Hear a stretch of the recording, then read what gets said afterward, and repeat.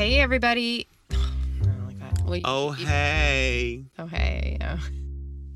My name is April Lovett. And my name is Daryl Lovett. We've been together for 5 years, and we have a 3-year-old sweet and sassy little girl, an adorable and smiley baby boy, and our fur child, our dog, Lainey. That's right. We also work our 9-to-5 jobs together, we teach together, and we co-own the Lovett Company.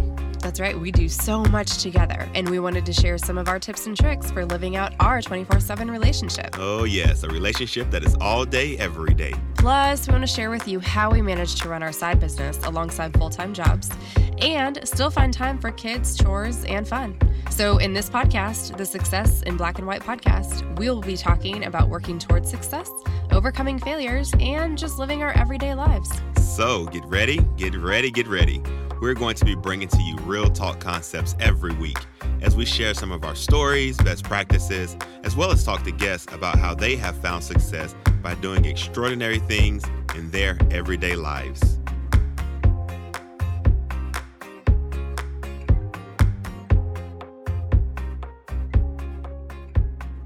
Welcome back to Success in Black and White. The podcast. The podcast. We are back in the house one more time. Yes. What are we doing this time? We are still in the School of Leadership. The School of Leadership. Yeah, I'm really excited about it. We are about halfway through the series at this point. And we have already been through the types of leaders that there are and the type of leader that you potentially could be. Yes. Or maybe that you are now. And maybe there's a type of leader you want to strive to be. And then we've been diving into Maxwell's 360-degree leader and really exploring his concepts of leading down. We're going to be talking about leading across today and leading up, which is always a little bit difficult. So we've already covered leading down. Yes, I remember doing that. Yeah, it was really, really good. We had a lot of great stories. Positional leadership. Positional leadership. How do you best lead the people that report to you, that follow you, that are your employees, that are your staff? So we've been through what type of leader are you and how to best lead down. And now we're going to talk about something that I don't think gets that much coverage, really. Right. No. When we talk about leadership and we do leadership trainings, I mean, we approach it as everybody can be a leader, but we don't really talk about how that looks. And so we typically talk about it in the sense of leading down and leading. How do you lead people beneath you? Right. We don't really talk about it in the leading across or leading up type of way. No, it's typically positional leadership and leading down. Yeah, it's usually how do you best effectively lead those beneath you. So I'm excited to dive into Maxwell's ideas on leading across and leading up because those are much more difficult to do, I feel like. What do you think? I think that these last two are the most challenging when you're leading across, when you're talking about leading your peers, and leading up when you're talking about the impact and influence that it has on upper administration, executive level, upper positions. And they're difficult to do. They're harder usually to do because you get into a little bit more political landscape when you talk about leading across and definitely leading up. Absolutely. So anyway, I'm just like, I'm hearing my voice right now, just actually talking. I've been a little bit sick, under the weather. So I thought I sounded better. We waited a few days before we recorded this, but apologies in advance if I sound a little, I don't even know what I sound like. It's all right. You know, we're going to get through this. We'll get through it. It'll be good. Real life. And I'm excited to dive in. So we're just going to go ahead and dive right in. Again, if you want to listen to the last two topics, I think there are 4 episodes now out about what type of leader are you and leading down. So go back and listen to those so you can get a little bit of context. But if you want to jump in right here, you're welcome to jump in right here. We are going to continue on with John Maxwell's The 360-Degree Leader and talk about leading across. So in the spirit of that, let's talk about a couple principles he talks about because he has got he really dives into leading across because it is so important to be able to lead your peers and your coworkers and to provide leadership skills from within. So we're going to talk first about what does leading across entail? According to Maxwell, and then of course we always give our input too. Yes, we will give our input. Yes.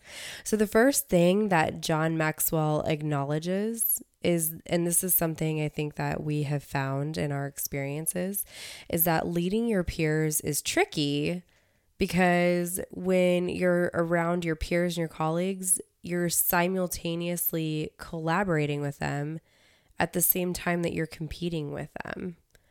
So how is this possible that we are competing and collaborating with our colleagues? I think it's possible because when you're in any type of atmosphere with peers, everyone's trying to put forth their best foot. Everyone's trying to exhibit their skill set, their value, their worth.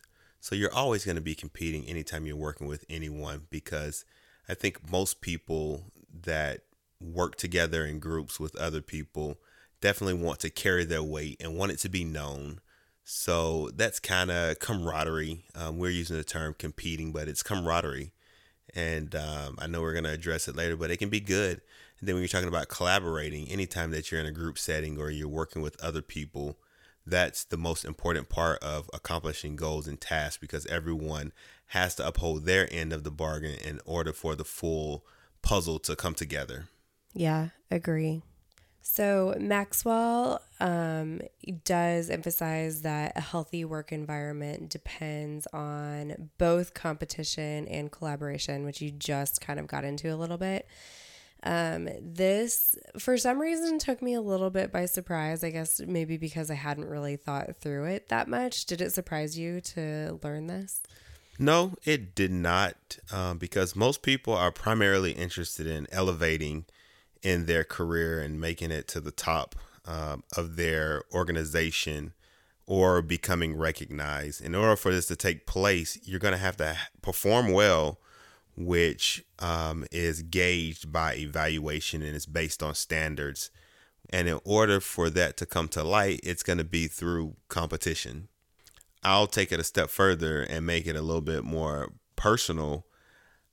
I have a competitive edge about me, and I like to compete, and I'm open and I accept a good challenge. So it always drives me to continue to get better, and it also provides that accountability piece as well. So no, I wasn't really surprised by it at all. I know that you like to compete like sports. I've seen this. Yeah. When we talk about the workplace, like how do you typically like to compete, and what drives you to compete, and how does that continue to sustain you in work? Yeah. So in the workplace, when I say compete, that camaraderie, being able to uphold your end of the bargain, as I said previously, and making sure that your work is at a high standard and you're fulfilling your personal expectations and the expectation of the company or the organization, and then kind of seeing what your peers are doing and kind of pushing them and also them pushing you, and making sure that you're rising together. So when I say a competitive nature, if I know that I have an assignment and I know that it's going to be presented or put forth in front of the organization as a whole or in front of a certain group or a particular person, I'm going to do my best so that, you know, I meet expectations and I exceed expectations and I meet standards. And that's kind of like a low competition, because I want to put my best out there because my peers are working on something that's going to also be presented in that same light. To be honest, I want mine to be a little bit better than theirs. Right. And if they come in and theirs is a little bit better than mine, I'm like, challenge accepted. I got to go step my game up. I need to improve in my skill set, or I need to change some things or the way that I did it. So I feel like a lot of people do that. And that goes back to what I said about, most people are primarily interested in elevating in their career. So in order to do that, you have to outshine, or you have to make yourself or your work be shown in a light that's above the rest. Interesting. I feel like we often see this in like if people are competing to get a job. Yes. We see this often there. And then we see it often in like comparison, sister, peer organizations, institutions, or like benchmarking institutions. Like we kind of see this when we use comparative data against comparative what we call sister schools usually. Yeah. And so I kind of see that healthy competition, but I feel like it's almost a little bit taboo to talk about it amongst each other in the workplace because we are expected to be so collaborative that I don't think that we often talk about the need to be competitive with each other within the same organization and even on the same team. Do you think that it's detrimental to not be really talking about this or focusing on it within the organization? No, I don't think it's detrimental. I think that it is something that we do talk about, but just not in the form of how I think you're trying to explain it. Like we competing. Of competing. Yeah. Like we don't sit down in a staff meeting and be like, all right, everybody pull out your rankings and let's see who did what and who outshined the other. But well, I guess if somebody listening is in like a sales, like in a sales, definitely. I guess that's true. I guess you would definitely be competing against your definitely. So I guess that's a great example. Yeah. But I think that a lot of times it's kind of that micro level where you're trying to accomplish something and you have a peer that's also doing what they need to do in their area, and if they get a shout out for what they've done in their area and you don't get a shout out, you're going to go do something to try to get a shout out. True. You know what I mean? It's that acknowledgement, I think, that really matters. And that's what people are seeking after. And that can help you in a lot of ways, depending on which sector of work you're in. So for instance, like you said, sales, that comes with bonuses. Yeah. So that comes with different reward systems. And you're definitely competing and you're more vocal about it. One, because I think the leadership in those type of settings make it known and they do discuss it in public. But in other areas or other organizations or companies or fields, I don't think they talk about it, but it is definitely something that occurs. So I definitely think that it is important to, one, acknowledge it. But the way that you acknowledge it and the way that you talk about it and the way that it is represented within your specific organization or field also determines if it's competitive natured, if it's talked about, if it's discussed. Gotcha. So John Maxwell talks about the upside of competition in the workplace and the downside of competition in the workplace, because something that he says is either too much competition or a deficiency in competition in the workplace can damage team dynamics. And I never thought about it this way. I think because in the places that I have always worked, competition is not mentioned because I'm not in like a rigorous sales commission-based job. I've always worked in places that are very high on team-oriented collaborative work. And so I've never thought about competition in this way, but he uses this principle of if you have too much competition, it's a bad thing. But if there is a deficiency in competition, it can completely damage team dynamics. And I just think that is a really interesting principle. But he also talks about the upside and the downside of competition, which you've covered a little bit. Right. And he talks about the upside, the two things, the upside of competition. The first is that competition provides feedback. So kind of like what you were talking about before is until we match our skills against a competitor, we seldom know the extent of our own strengths or our weaknesses. And then the other thing he talks about is that competition calls forth our best efforts. Correct. And I liked his analogy here. Runners don't set world records in practice. They break them when they're racing against other elite athletes. Correct. And I think about this. When have you really seen the upside of competition at its best in the workplace? I think that I've seen it personally with some big assignments. And when a person is given a lead on an assignment that you felt like you deserved or should have been given to you. Oh. Yeah. Do you have a personal example of that? I think, yeah, definitely. I'll give that example. Okay. I think that kind of explains what I was saying earlier about the competition. Like, you're being observed, you're being evaluated. That's true. Yeah. And that is competition. That's a sense of competition. Yeah. And how you perform is how you are rewarded or given assignments and tasks. And when you think you've performed to a certain level or certain standards, and then someone else comes back and says, we're going to give this person the lead, you're going to be like, wait a minute, what happened? And your competitive nature and drive is going to instantly kick in, and you're going to try to outshine that person who was given the lead. One, because you didn't get it for whatever reason, but two, to show them that you should have gotten it and you're ready for whatever the next opportunities are. Okay. So that I'm glad that this came full circle to the way that we're talking about it now, because that's what I was meaning by competition. Whether it's discussed or not discussed, it always shows its face. And if you're not talking about it, your actions are going to kind of dictate that competitive nature. So you were you gonna ask a question? Because I was gonna. Yeah, I was gonna ask. Like, have you ever it. been passed up for? Like, have you ever been passed up for a big project or something that you felt like you deserved? Maybe a promotion. Oh, maybe I don't want to get into this. No, it's fine. Yes. Okay. Have you ever been passed up for something that you felt like you deserved? Of course. Okay. Yeah. He's looking at me. Yeah, I'm looking at you. But I'm not going to go down that road because we already went down that road. We went down that road, but if I said really how it felt, it could get really messy. Oh, that's nice. So I'm not going to go down that road. If you're just tuning in, we did tell the story in the very first episode. Yeah. Oh, there was a lot that I left out, Yeah. but we talked about, what we were going to say and what we weren't going to say. Now you bringing it up again and you asking me like you want me to tell us. Okay.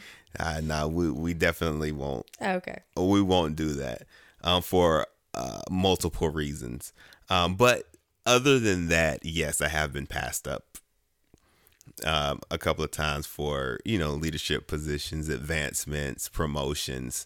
And did it motivate you or did it get you down? No, it motivated me. Okay. After the decisions were made, I went and I followed up and I said, hey, could you just elaborate or tell me more about what you were looking for that I did not have that, caused me to not be the best option for this moving forward?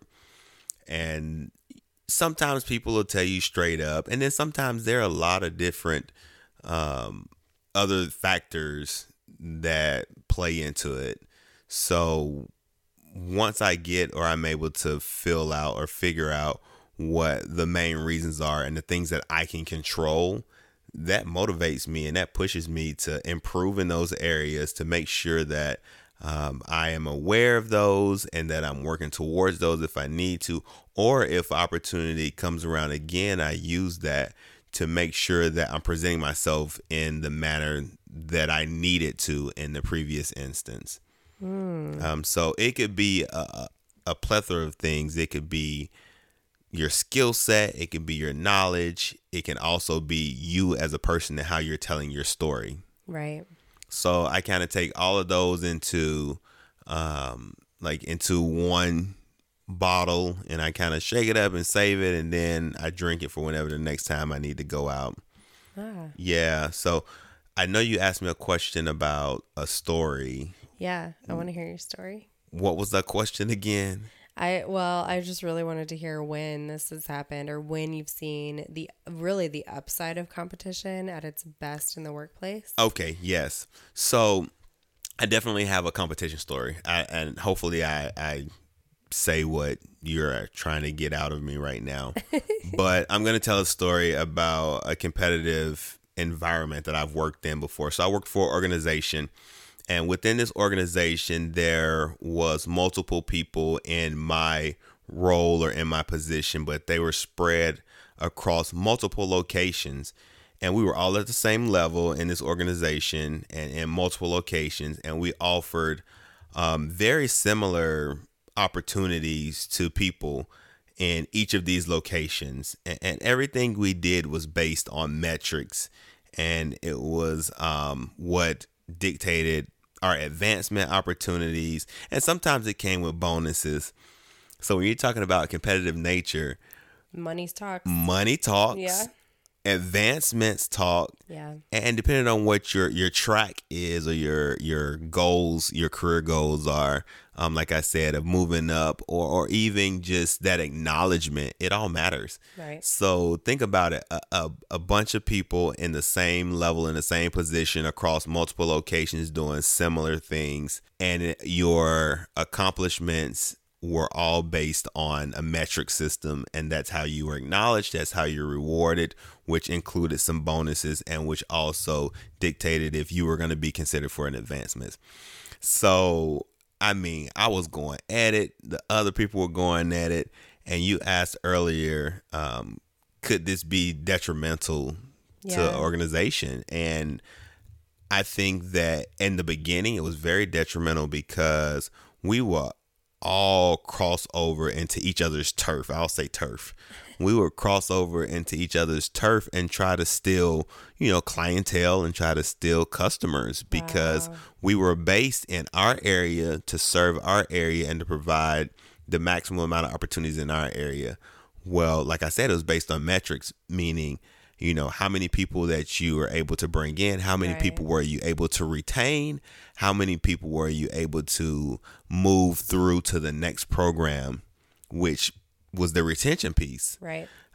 So once we did that, if the same people were just going through, that metric was going to show up as stagnant because we weren't getting new people. Wow, yeah. So we would go and we would cross over into each other's turf and say, hey, if you thought about it, well, I feel like we provide this a little bit better than the one that you're attending over there. Y'all were cutthroat. Oh, we were.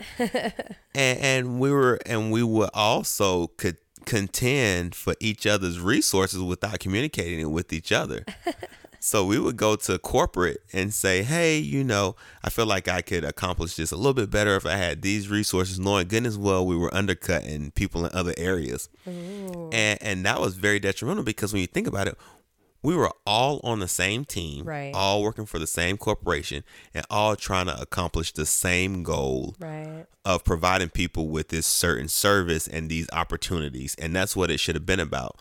But it wasn't about that. And we lost focus because we were looking for advancement opportunities. We were looking for those bonuses. We were looking for the acknowledgement. Right. We were looking for those awards that you can win for, your for what you were doing and what you accomplished. And that's what our focus was on. So we ended up hurting each other worse than we had anticipated because, you all go through the same training together before you go out. You all create a bond and you say you're going to work together as far as sharing ideas and things like that. So we ended up hurting each other.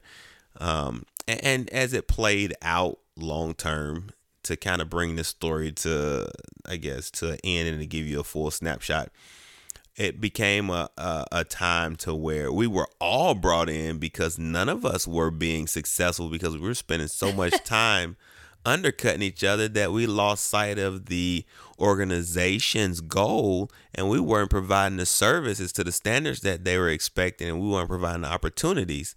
So all of us had the same number of people. All of us had the same retention, and it was not meeting the standards and expectation of the organization. So by us undercutting each other, we ended up hurting each other and hurting ourselves. And then they ended up having to bring all of us in anyways to tell us that we were subpar. Oh, y'all got in trouble. We did. But after that, though, we put the organization's goals first, and we took our personal objectives out, and we said everything will play out how it's supposed to and let's work together and share ideas and make sure that we're communicating when we're requesting additional resources. If we have something that we're not using, don't sit on it just so that the other person can't take it and use it to benefit them. And we started sharing resources. We started communicating better. We started sharing ideas. And those numbers definitely did increase. And then there was someone that did, receive some of those rewards for what they were doing.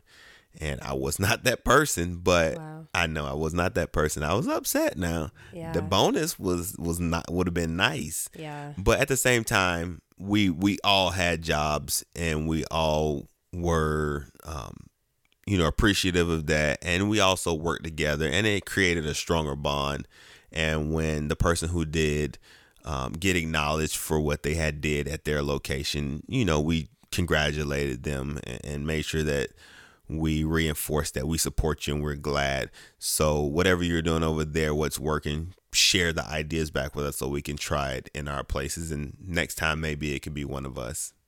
I was going to say, did it fracture relationships? But it sounds like you guys were able to repair. Yeah, we mended. Okay. Mm-hmm. Okay. It did, though. It definitely did at first because we were doing some shady stuff. I mean, we were, like you said, cutthroat. We were undercutting each other and, that's amazing that you guys were able to repair relationships because I don't think that happens a lot of times. I think that even if there's a realization that competition has turned the relationships in the organization sour, I don't think that there's an effort usually to repair them. I think you just remain bitter a lot of times towards those people. Yeah, absolutely. And what typically happens in that situation, because I've seen that before, what typically happens in a situation is someone ends up leaving, and that's what typically happens, or someone ends up getting reprimanded because when their ego and their personal vendetta is the objective or one of the main factors, it creates poor performance. Right. And usually if they don't leave or if they don't come up with a different game plan, they're usually asked to leave and fired because their performance is so poor, because they're not accomplishing what they need to, because they have that feeling of hatred, if that's the word that you want to use, or that dislike. Right. And that's so funny because that leads into what Maxwell's downside of competition is. Mm-hmm. And his first one is that competition is personal. And we'll use the phrase friendly competition, but usually it just ends up fueling personal animosities. Exactly. I've definitely seen this in the workplace, especially when it comes to like promotions and or who gets assigned to certain tasks or projects. And it just, like I said, like I've seen relationships fractured that have not repaired even after the project is gone and past, long gone and past, or after the promotion is long gone and past, and people just remain bitter sometimes. So it can definitely fuel personal animosities. And then the second thing he says is that competition can warp our view of success and failure. In a culture obsessed with winning, we can be tempted to measure our self-worth by the outcome of the competition. That's true. Mm-hmm. I think it can be easy to fall into that trap. And in reality, I see that often with not really where we currently work, but when you look at this culture right now that seems like it's really booming, especially on social media with like entrepreneurs and everybody's trying to get their business the leg up. And I see more that people are competing with each other constantly online and in personal business. And it can really warp their sense of self if they see that they think somebody else is doing it better by whatever standards they're trying to measure against, when they probably don't really know what's happening in that business, or, you know, with profit margins in that business, or how many clients that person is getting, or whatever it may be. It can be easy to look at somebody else's, just like looking at somebody else's life online. Like people are only going to portray usually what is good and positive about their personal life, about their business online. And in our culture, we just become obsessed with like, well, everybody else is doing it better than me. And so that sense of competition can really be damaging. I feel like, especially if you're trying to get your business off the ground, or even just your personal life. You're like, well, so and so has a better life or a better family, or they're prettier than me, or whatever it is. I think that can really be damaging to sense of worth and to sense of career worth. I don't know. Have you seen this? Do you feel like you see this often when you look on social media? I see it all the time. And I think that, I guess I'll give you some Daryl knowledge here. Yeah, we love Daryl knowledge. They control the narrative. Yeah. So if you're comparing yourself, or you feel like you're in competition with someone else who controls the narrative, and you don't know, or you don't have any involvement in that process, like, you're doing self-harm. Yeah, that's like a knowledge drop right there. That is, you're doing self-harm because they control the narrative. Yep. You're basing yourself off of something that they have full control over, and you have no input. You're doing yourself, no favor, and you're doing self-harm because they control what they want you to know. That's a dangerous combination. That's a dangerous recipe. Yes, I agree. I think it's so easy to look at other people, and even like in the workplace, if you see somebody gets a promotion ahead of you that maybe you think you should get, or you thought you should have gotten, it can be damaging to your self-worth, but it usually isn't about you. And that's the hardest thing. It's hard to remove yourself personally from that situation. But I think it's imperative to understand that even if it is somewhat about you, there's a lesson to learn from that. And there's ways that you can improve and be better, and not just constantly be competing, because otherwise you're just, like you said, it's a damage to self. That's right. It's harming self. So, Maxwell talks about, there's 2 more parts to this, and he's got 5 principles of how to influence your peers, and then 7 principles of leading across, because that's what Maxwell does. He does principles. So let's talk about how to best influence your peers. Okay. This can be interesting. And so the first thing he says is complete instead of compete. And so in order to influence your peers, try endeavoring to make your teammates better instead of proving that you're the best. Spend the time adding value to your peers so that eventually you become invaluable to them. What do you think of that? Wow. So I feel like I'm going to jump. Sure. I'm going to stay on topic, but I'm going to jump somewhere else and then come right back. Yeah. I feel like a lot of organizations are going to a model to where they're flattening out the organization structure. Okay. What can you explain what that means? Yeah. So when I say flatten it out, that means that they are creating a structure to where there is maybe a big leader at the top and maybe a sub leader, and then up underneath it is just a flat line of a bunch of people who are the same all the way across. And I feel like they're doing this because it's easy to distinguish roles and to build rapport. Okay. And with that, to come back to what you're talking about, yeah, like when there's no formal authority, like how do you navigate that role? How do you navigate, those situations? Yeah. That's true. And I think that comes to light of what you're saying, completing instead of competing. And where I feel like that's important. And I think that's what a lot of organizations are trying to accomplish by saying, if we have a whole bunch of people that are even all the way across, right, they're going to all work together because no one really has to worry about the hierarchy. Not there as much. Correct. Right. Because you have one big leader, maybe a sub leader, and then everybody else. So they're going to work together in completing, and they're not going to compete so much because there really isn't that. Right. There's no room to move up. Right. Yeah. Yeah. Yeah. So I feel like that kind of carries over to the completing instead of competing. Yeah, that's true. I never thought about that. Yeah. And I feel like there are a lot of organizations that are doing that, and they're just kind of like, all right, let's just get a whole bunch of people that's going to get this stuff done, and they're all the same and they're all equal, and let's just bring them in and they do the work from the bottom to the top. Yeah. So what's your best advice to add value to your peers that you're trying to not compete with, but complete? I think that the first part, or the first thing, I'm process oriented. So I feel like the very first thing that you have to do is make sure that everyone knows and they identify their strength zone, which we talked about previously. Make sure that you are willing to take risk and everyone is willing, and open to growth. Right.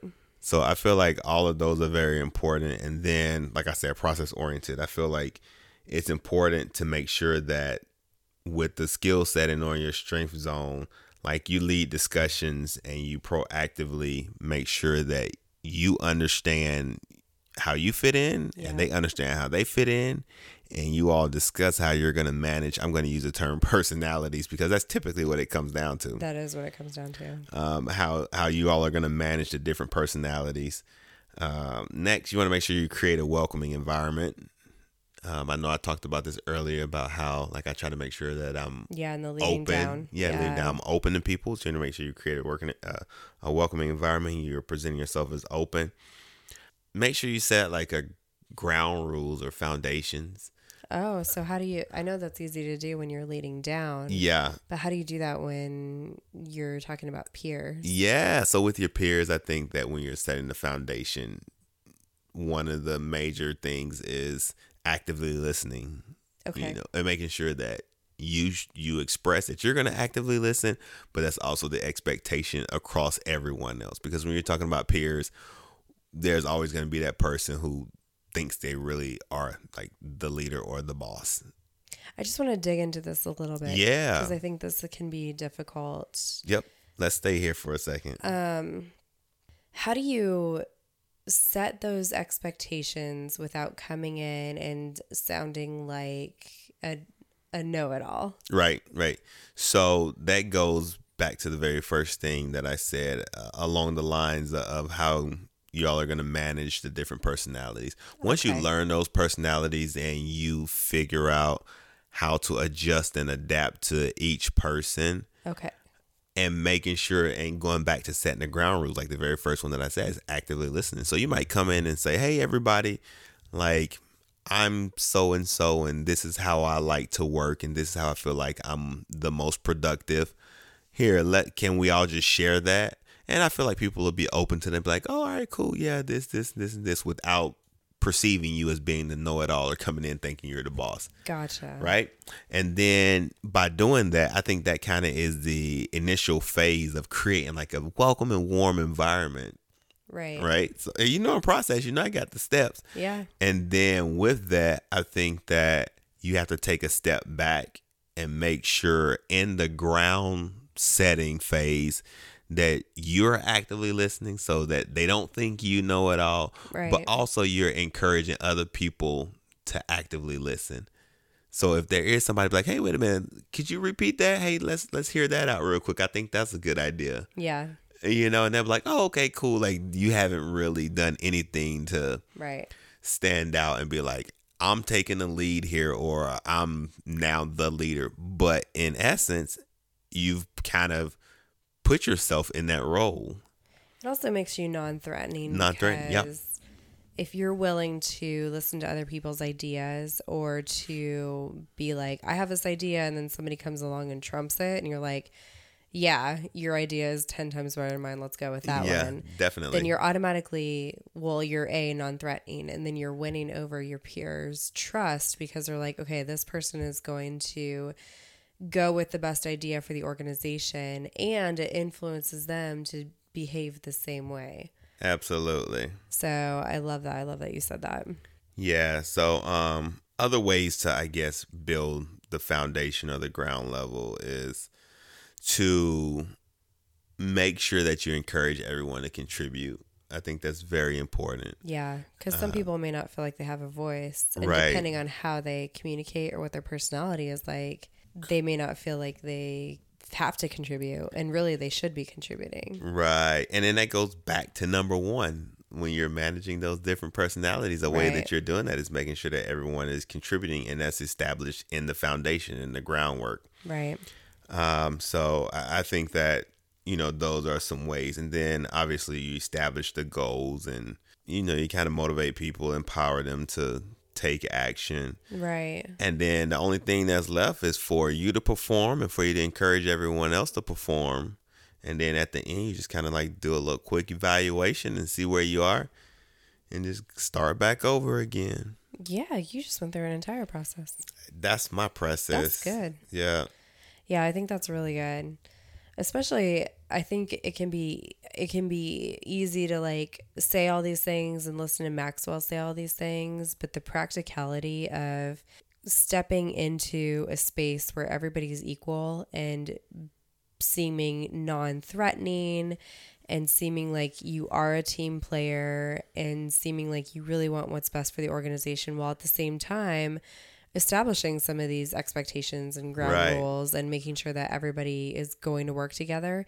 It can be really, really difficult to do when you're all the same level. Correct. I think that's one of the hardest things. And that's why leading across and leading up can be so very difficult. Yeah. And that goes back to, like I said, and we talk about it, you got to know your strength zone. Yeah. But it's also good to, I would say, ask everybody else, what is your strength zone?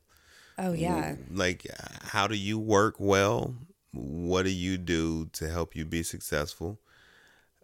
You got to be willing to take that risk, though. Yep. A lot of people don't want to take that risk and kind of go through that process and getting to know the other people and realize how, how you're going to navigate that. But also with taking that risk, you have to be open. You have to be open. You have to be open to growth. Yeah. You have to, because if not, you're going to come in there, and if you're not open to growth, people are going to call you on it. Yeah. And you're going to be that know-it-all person. Nobody going to listen to you, respect you anyways. And then you probably going to be the lone person out. Yep. And additionally, I think you have to be open. If you're going to ask people their strengths, then you have to be open to letting people lead in the situations that are their strengths. Yes. And this is something that for a long time was really hard for me, because I knew what I could do and I knew I could do it well. And I would just go into a situation, peers, people that were positionally beneath me, it didn't matter. I would go into a position or a project or whatever and be like, this is what I can do, and I trust myself to do it. And it kind of goes back to that, I just didn't trust other people to do it, even when I knew their strengths.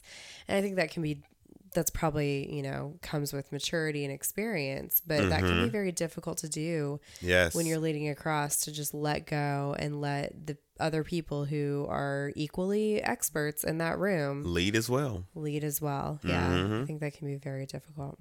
Another thing that Maxwell talks about when having influence with your peers is to switch your standard of comparison from your peers to yourself.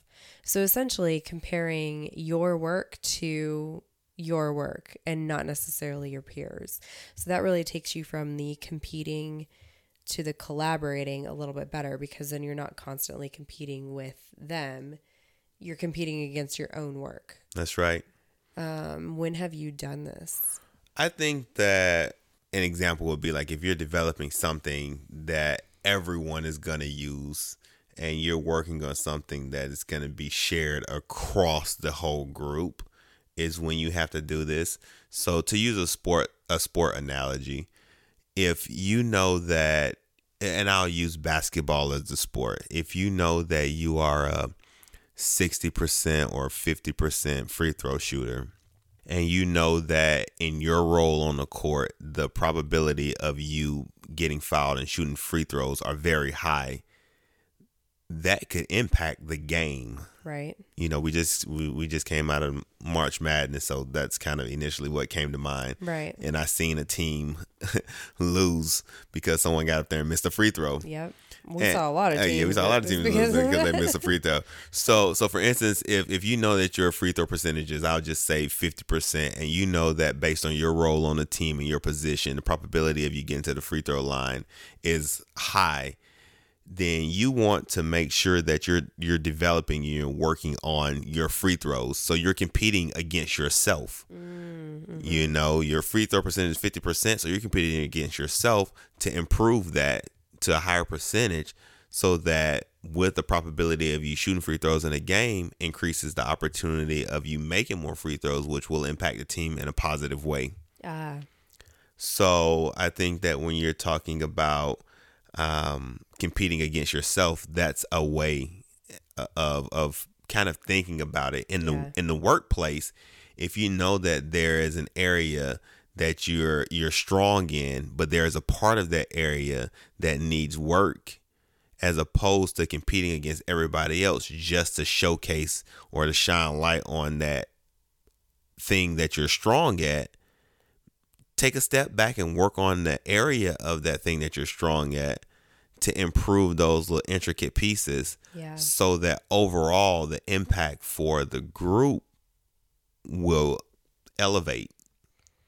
Yes. I feel like for me right now, because I started a new job, this is like the story of my entire life right now, is I'm constantly using the standard of comparison as myself and the things that I'm learning, and how do I mean, just like, people probably don't care about what I do, but in essence, like, how do I make better visuals for data? And that's literally what I'm doing all day. So how do I compete with what I did last week and make my visuals better this week? I mean, that's actually literally what I'm doing all day. So I definitely relate to this one.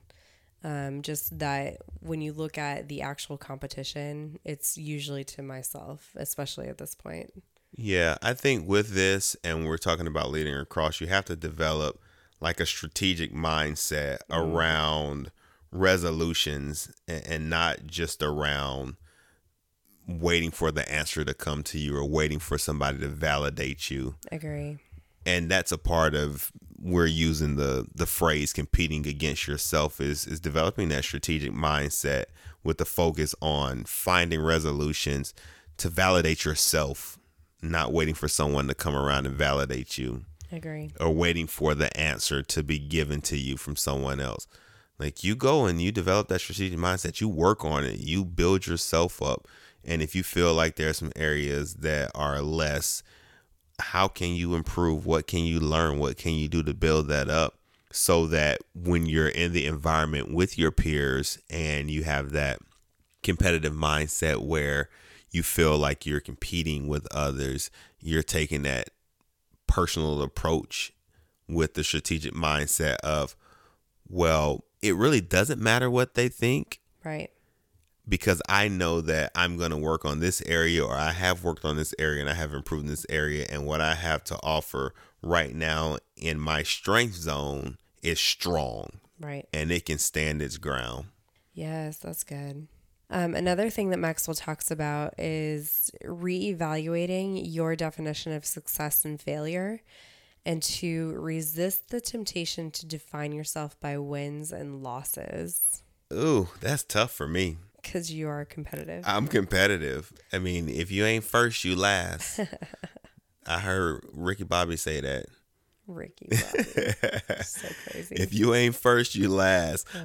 Yeah, no, this is tough for me. So I'm not gonna even sit here in front and give you this whole inspirational or motivational speech or explanation on this, because I'm horrible at this. Yeah. I mean, I think this one is hard to do. This is tough, but like, if you're going to reevaluate it and you're not looking at wins and losses, because something also that we talk about often is that failure is both imperative, right, and unavoidable. Yes. And it's imperative because you learn from failing, and it's unavoidable because everybody fails. That's right. And so your success depends not on necessarily like success without failure. Your success depends on how you recalibrate after you do fail. Right. You know, and we talk about that often. Yes. And so I think this one is probably hard, because there are a lot of times that we're defining work, we're defining business. We're defining, personal lives even by what wins and losses. Yeah, I'm like, dang, I took an L. I got to go back. I got to go back to the lab. Right. I got to go back to the lab. Yep. I think that the only thing that I would say about this, and this is something that you and we talk about all the time, and I want to share with the people that are listening, is reevaluating your definition of success. I'm going to leave out the failure part of success. We talk about success a lot of times, and I'm going to paraphrase it, but Booker T. Washington says it like, it's not about your position. It's about the journey. Mm-hmm. So I think that when you're reevaluating your definition of success, if you take the approach or the focus off of position and accept the definition as being the journey, I think that'll definitely help a lot, because when you're talking about the journey, within your journey, there are going to be ups, there are going to be downs, but you're going to always be moving forward, and there's going to always be growth. Yeah. Yeah. You may not get that promotion right now, or you may not get that big project right now, right, or whatever it is, but that just means that's another story. That's part of your story. That's part of your journey. And there was success in there somewhere, because you learned something, you grew somewhere, and you moved forward. As long as you're open to it. Yes. So yeah, there we go. Yep, that's a kicker right there. Yeah, because I'll tell you, I've seen people also who are not open to having failed, and they're not open to learning from it. Yes. And you just see them plummet. I mean, really, and if they can't pull themselves back out, then it is a difficult road. Over. Yeah. So, okay. What else you got? Let's see. So the next one that he talks about is, rather than being solely occupied by personal advancement, learn to see success in helping others to victory. I think this is very much... I don't know how much we actually talk about it on the podcast. I'm trying to think of how much we talk about it, but I really think that this is like for both of us. But definitely I can speak from the vantage point of watching you in action with That's what people. I do. Yeah, with the people that you lead and that you coach. This is what you do. This is what I do. You define your successes in the number of people that go out and have successful careers, and the number of people that come back and can share success stories of what they're doing with you. Yes. And so I've seen you like elevate in positional leadership. I've seen you elevate and take on new projects, give large, huge presentations that I think a lot of people would determine or would think of as success. I don't know. I wouldn't say that you don't define them as success, but I would say for you, you get really excited about the fact that people come back and tell you how well they're doing because you had some sort of influence over them. That's what matters to me. Yeah. Yes, that's me right there all the way, what you explained. I really don't need to say anything else about that. That's it. Yeah, that is who you are. And so, and not funny, but I see you do this with your peers that are on your same level too. Yes. And just the way that you talk about how you guys are accomplishing and succeeding things together is really just a personal testament just to I mean, obviously I'm completely biased and I love this man, but I'm in awe of the way that he works too, because it's very rare. You don't get to see this often. So I think that you're a very good example of this. Yeah, I agree. And it's not difficult for me to say that I agree. I mean, I feel like that's me. Well, it's also just how you work. And that is how I work. Yeah. So this is good. I would say, do you have a couple tips on how people can really help others to victory or help others succeed and define their success in that way, especially when they're peers? What are some tips that you have? I think that the first thing that you have to do is make sure that you create a learning environment.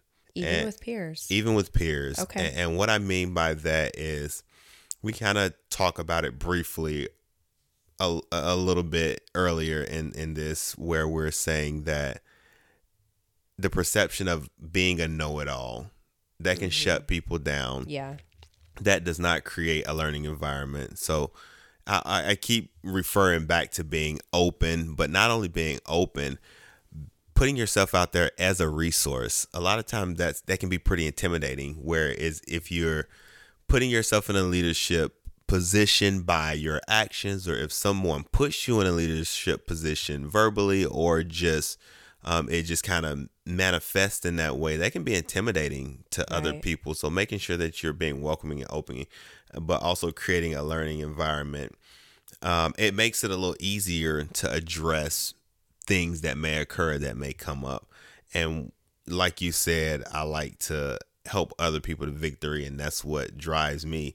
Well, it's kind of hard to do that if they can't learn anything from you, or if they don't feel comfortable coming to you to take or learn things from you, which goes to building trust. I think that's a key factor, making sure that you build trust, and then promoting confidence in those other people. And that's by being honest and sharing where there are areas of growth for them, but also when they accomplish those things that you set out for them, like celebrating that, I think is very important. Yeah.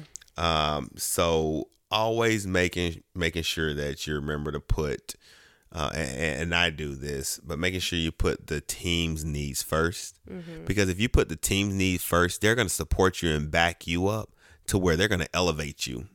So if you go in with the mindset that it's all about you, and you negate the team's needs, you may accomplish your goal, you may accomplish what your objective is, but the team isn't going to be as supportive, and they're going to feel like they're just kind of stuck in the background. And then when it comes back around to a time to where you do need them, they're not going to be as apt to stand up for you or to step in the gap for you. Also, you're going to run yourself crazy, and you're going to run yourself tired. So remember to put the team's needs first. And I promise, as you put their needs first, they're going to elevate you. And then, as always, you got to work hard. You got to put in hard work. Agree. And when people see you work hard, then they're also going to be more apt to work hard. Yeah, you got to work hard, and they'll follow. So those would be a couple of the tips. I like that you said celebrate, because we talked a little bit last week about rewarding or acknowledging people that are beneath you. Right. But I think that often we are, it's easy to do that with the people who work for you. Right. I think we forget to do that with our peers, and we forget to tell them that, you've done a good job. Yeah. And very so I like important. that. Yeah. The last thing that he talks about, and I wholeheartedly agree with this, is adopt an abundance mindset instead of succumbing to scarcity mindset. Scarcity mindset really can just leave you high and dry. Yeah, that's tough. I mean, with a scarcity mindset, that's like, hey, you guys, this is kind of it right here. So we gotta do this, and that's it. And if that fails or falls through, then that's it. Yeah. And the reality is, I've never been in a workplace where I've seen scarcity for long periods of time. I mean, there's definitely been times where, if you talk about projects or promotions, like, they may come and they're there for a little bit, and then there might be some time and space between the next ones. Right.